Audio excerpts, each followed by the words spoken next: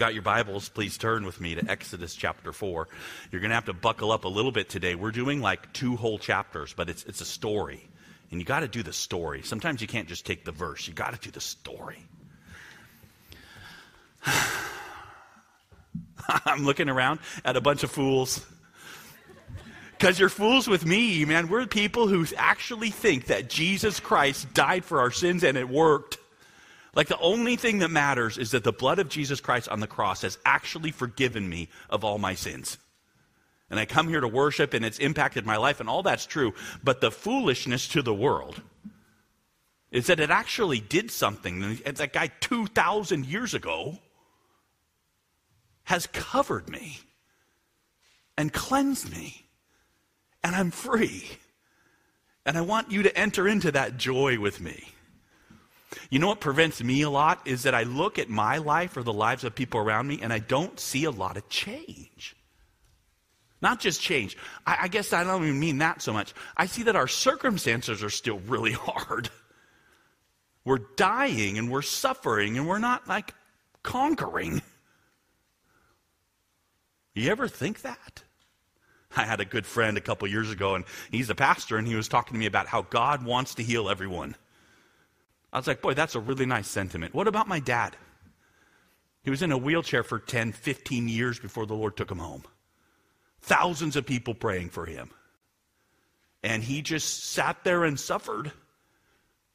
I can imagine someone laughing at him and pointing, where's your God? He's in heaven. My dad's walking around right now in heaven. I believe it, don't get me wrong. But that happens, or you look at our society and you say, well, what the foolishness of our politicians, and what are they, Lord, that you would cause a revival and we would return to you and we would go, and you say, wait a minute, and the other side's saying the same thing, and the problem with that right away is that we're not a Christian nation. That's the world. But out of the world comes God's people, and you say, well, the world's out there, but we're the church. Doesn't God take care of us? And yet we seem to suffer and we seem to have trouble. And so I want to share with you today from the Old Testament because God reveals who he is and the depth and the wonder and the depth of what he's already done for you and me frees us, and we live by faith, not by sight. And yet even when we stumble in that, and I stumble in many ways, the truth still is, if you are God's, he's got you. Take it to the bank. Live in the truth of it. This is our faith. I want to show you this amazing story from the Old Testament. And it's the story of them in the Exodus. And the Exodus, you got to think and realize the Exodus, right, is pointing forward to Jesus, right? Everybody says so. If you have half a brain, you can see it for sure. You see how this deliverance God is going to do of his people from the world, from Egypt, and he's going to split the Red Sea, and he's going to take them through, and he's going to get headed towards the promised land, pointing forward to when Jesus will be our deliverer, our Savior, and take us through. Of course, what Jesus conquers is sin and death, and he resurrects us from the dead. That's my hope. So these pictures in the Old Testament, they start to look forward to Christ. And we pick it up today in Exodus chapter 4, verse 27. And this story is about highs and lows. It's in the Bible to teach us that the favor of God is so much deeper, way stronger, way underneath everything. To not just look at the surface, but to have a heart that says, wait, this is my God, and he's got me. Okay, so remember that God's already told Moses, if you've been walking through us and we've been walking through Exodus, God's already told Moses a couple times what's going to happen. And if you've read ahead or you've read Exodus before, you know, or if you've been to Sunday school, you know what's going to happen. But God's told Moses knows what's going to happen as we start today. God's told him that he's going to give him Aaron, and they're going to go and they're going to talk to the Israelites, and then they're going to talk to Pharaoh, and Pharaoh's not going to let him go, and there's this whole thing that's going to happen. We're not even to the plagues yet. And this story is really interesting. So I want you to look with me first when things just go great. Great. Just like God said. So verse 27. And it says this, the Lord said to Aaron, go into the wilderness to meet Moses. So he went and met him at the mountain of God and kissed him. This is the holy kiss. It's not some strange thing. But I'll tell you this, right? It's so cool because God has told Moses, hey, go and talk to Pharaoh. And Moses is like, well, I don't want to. Really, can't really talk very well. He says, well, I'll give you Aaron. So what does God do? He does what he says, doesn't he? He goes and he gets Aaron and he says to Aaron, go to the wilderness to meet Moses. And so Aaron does it. And Moses told Aaron all the words of the Lord with which he had sent him to speak, and all the signs that he had commanded him to do. And then Moses and Aaron went and gathered together all the elders of the people of Israel. So they went down to Egypt now and got together all the elders, all the leaders. And Aaron spoke all the words that the Lord had spoken to Moses and did the signs in the sight of the people. Remember those signs? It's like throw your stick down, your staff, and it becomes a snake, and then you pick it up by the tail, and it's a piece of wood again. Put your hand in your vest pocket, and it comes out with leprosy, and then you put it in again, and it's gone. Throw some water from the Nile on the ground, and it becomes blood. So cool. God did all that, right? So they did the signs on the side of the people, and look, this is so cool. The people believed. And when they heard that the Lord had visited the people of Israel and that he had seen their affliction, they bowed their heads and they worshiped. This is awesome. This is just what I would think. God told Moses what to do. Moses goes and does it. The right results happen. This is a little paradigm in my head about how things are supposed to go. I mean, it's beautiful. The people believe and they worship. Proper and right and perfect picture, and we understand it. It fits how I think of God and his ways. Like, if God tells you to do something, do it. It'll have success. God arranges it all, you know. He got Aaron there. He's doing the actual miracles. Moses is just his mouthpiece. And then we can close our Bibles now and go home. Because God does everything perfectly.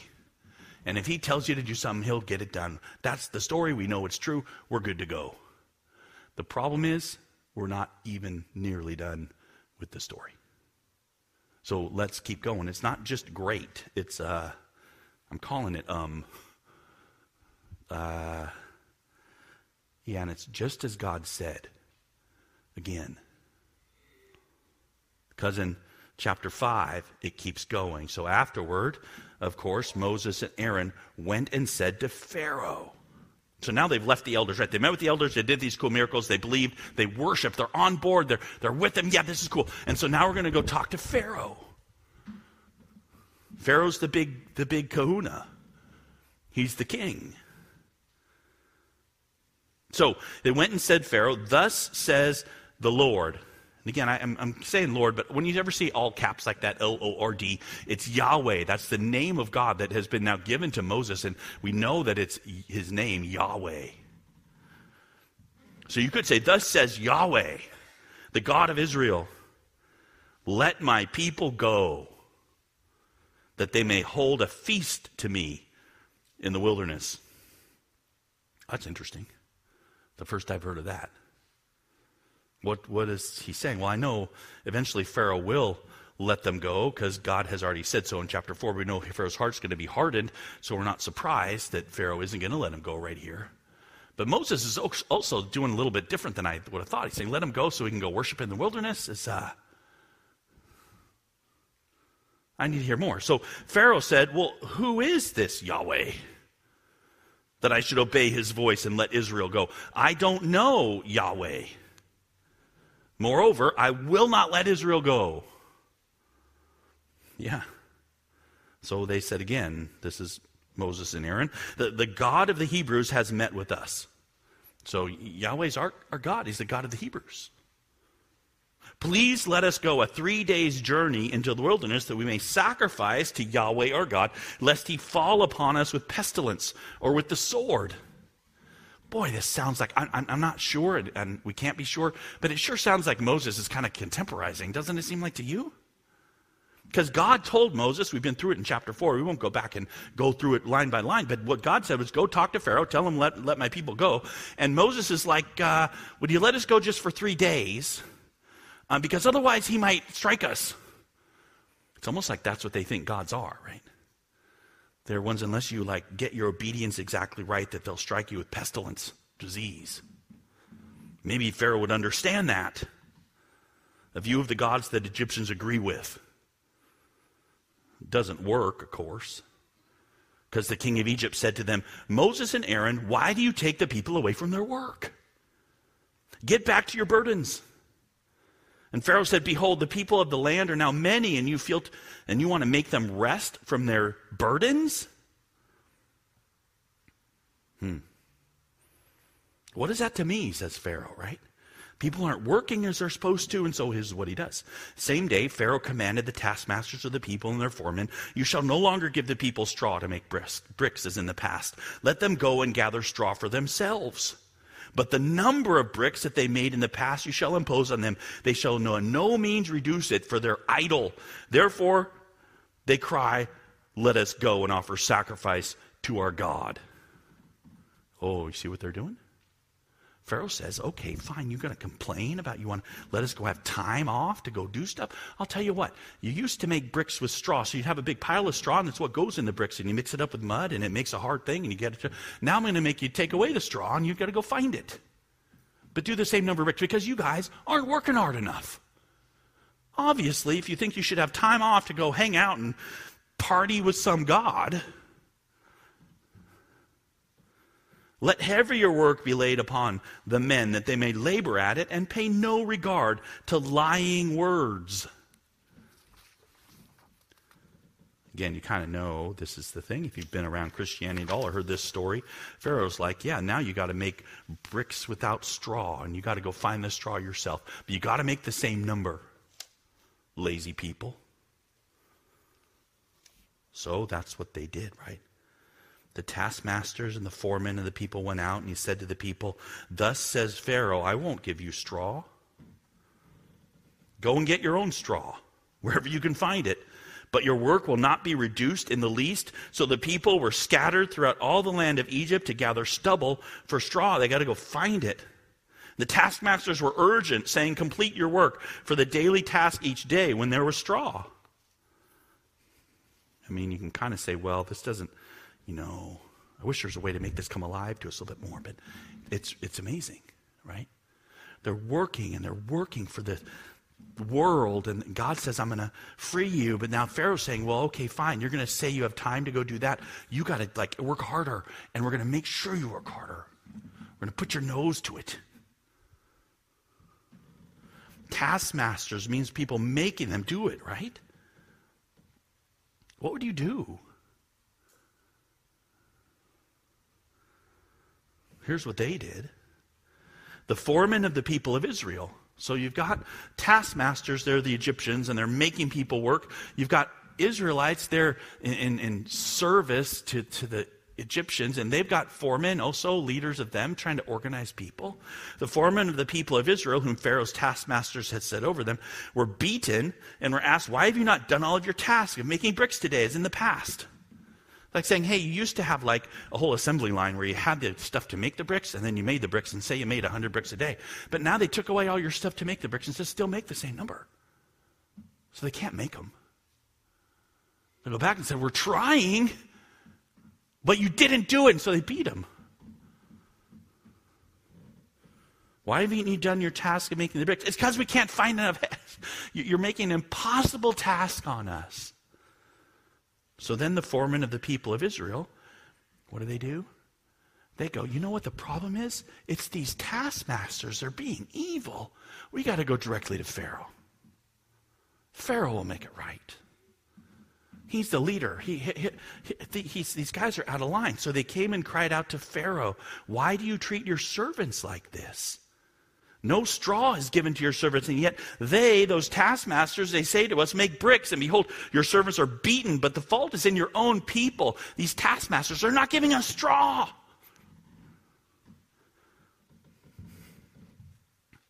And Pharaoh said, you are idle.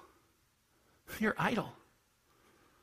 That is why you say, let us go sacrifice to this Yahweh. Go now and work. No straw will be given you. You must still deliver the same number of bricks. Yeah, the problem is Pharaoh, right? They see it now.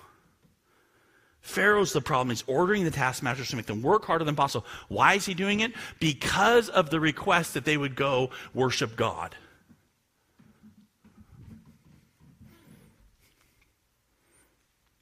This is really interesting, right? They're coming off of praising and worshiping God. They believe that God is going to deliver them. And now just a little time later, here's a little different reaction. This is what you need to see. The foreman of the people of Israel saw they were in trouble. Yeah, there's no way we'll be able to make this number of bricks.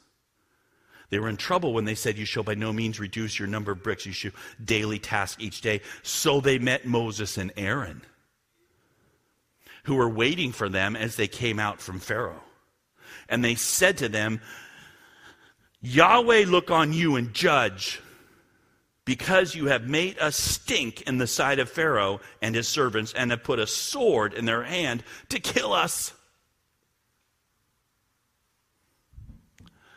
Wait a minute. I know this is what happened. I know this is a story for you and me today to understand. But will you back up with me and think through that Moses and Aaron come and they do these amazing miracles that God told them to do, and the people respond and they believe and they worship. And then what happens is not helpful to their life. Is God still going to deliver them? Yeah. Did God's word change? No. Did God tell Moses that Pharaoh was going to reject letting him go? Yeah. But now the people are what? Ticked off at Moses and Aaron. Why the Lord judge you that you would make our lives harder like this? What are they thinking about? Their lives. There's a terrible thing that there are right there. They think Moses and Aaron messed up, but Moses and Aaron did exactly what God said to do, and their predicament is exactly what God knows will happen, and a direct result of God knowing Pharaoh would say no. And you got to start thinking through, how can this be? Is it possible that God actually is in the lows as well as the highs?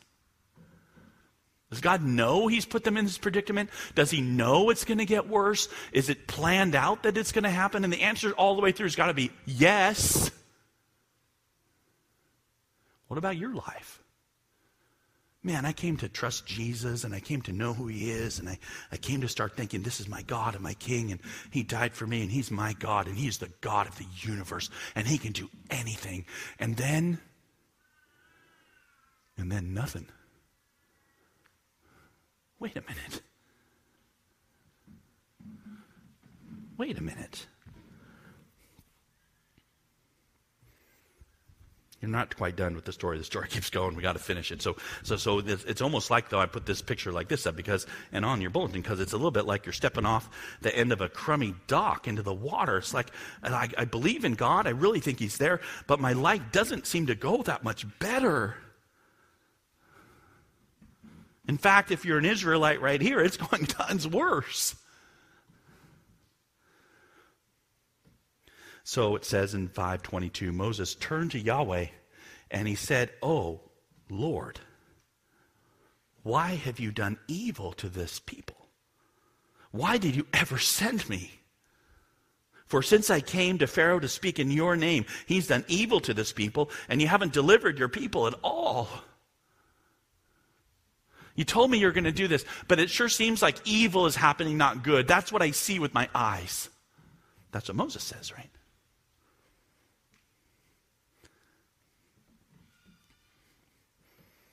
Of course, you got to know before we even hit chapter 6, Moses knows what God's already told him, that Pharaoh was going to say no. Moses just hadn't thought about what it means in terms of living in practical circumstances now.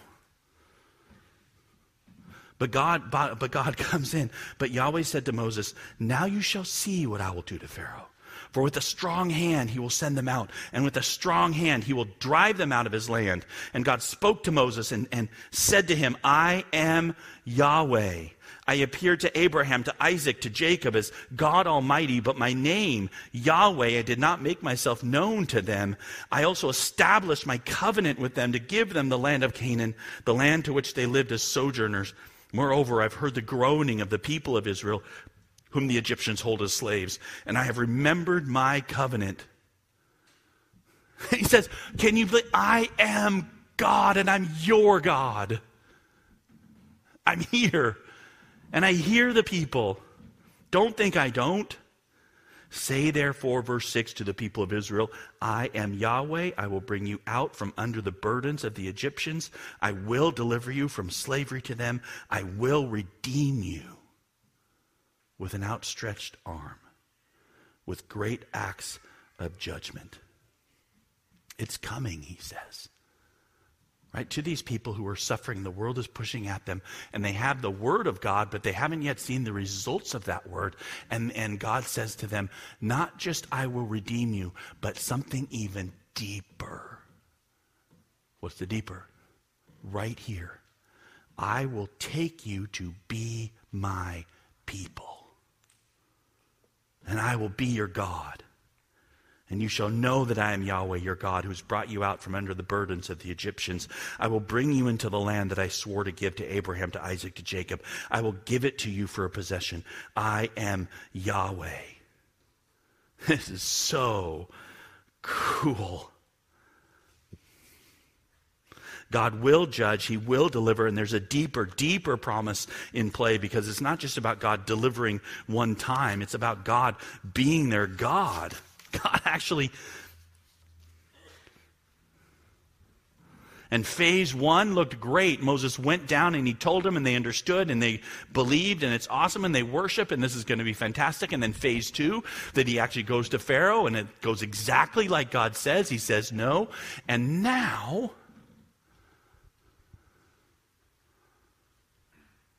life seems harsh. And in the midst of it, we have God actually saying, I will bring you out. I will redeem you. I will be your God. And they are statements of truth. Because if you jump ahead, he does it all. So Moses goes and he tells this absolutely amazing thing to the people. It is fabulous. It's like we here. We say, hey, we're a bunch of fools that believe in Jesus and he died for us and we're free and our sins are forgiven. Yes and amen. It's so awesome. And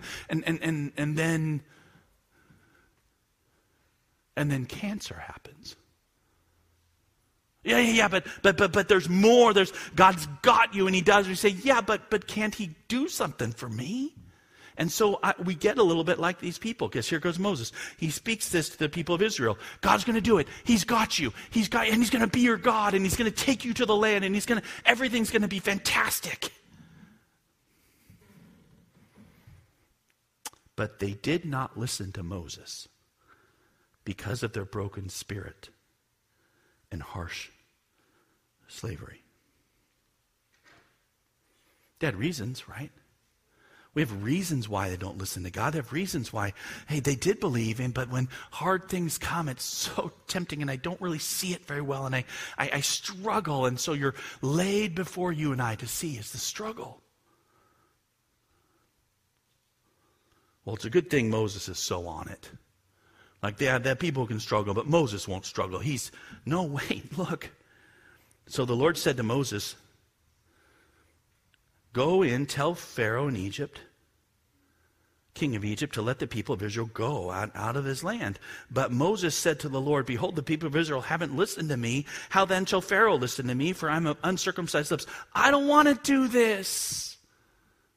Find somebody else. Right? This is God, the Lord of all, who's told Moses, this is what you're going to do, and it's going to work, and it's going. And Moses is the guy saying, no. Right? The Lord spoke to Moses and Aaron, gave them a charge about the people of Israel and about Pharaoh, king of Egypt, to bring the people of Israel out from the land of Egypt. Boom, crash, the curtain comes down. End of scene. Even Moses, right? It's a whole lot of reading to go through to understand it's really about the people. God's word is faithful the whole time. It doesn't alter, it doesn't change. He's got a plan, he's doing it. It's fantastic. It's going to end with them in the promised land. It's like totally, if they just hang on, it's going to get so much amazingly better. And God is going to take them through miraculously through the Red Sea. It's going to split. They're going to see plagues and miracles like they've never seen in all their life. but not right now. I mean, a couple critical points, right? That's the whole story that we have for today. What do we receive? Okay, I receive God says he's going to save them, and it remains to be seen if he will, but he says he's going to. And that so reflects to me what God says to you and me. Jesus Christ says, I go to prepare a place for you. Is it true? Amen, it's true. Can I have a hallelujah? It's true. He's setting a place for us. We say he's going and he's going to prepare a place for you and me. But you know what? It doesn't seem like it. It doesn't seem like it. So often. And God says his salvation is deeper and more wonderful than you'll ever know. And it doesn't look like life suddenly getting better. I don't care what your life looks like now in some respects, because it often doesn't look blessed. It is. Don't get me wrong. God's so kind to us, and he heals our diseases. He does amazing things for us, but he never promises that he's going to do that. You know what he promises me? He's going to raise me from the dead. And you too. And death has no hold on us, and we'll rise and we'll be with him forever and ever.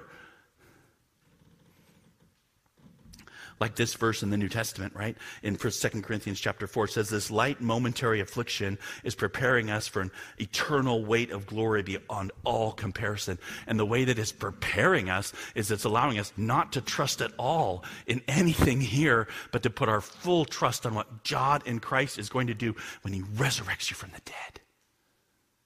That's why we're believers. We're trusting in what we don't see.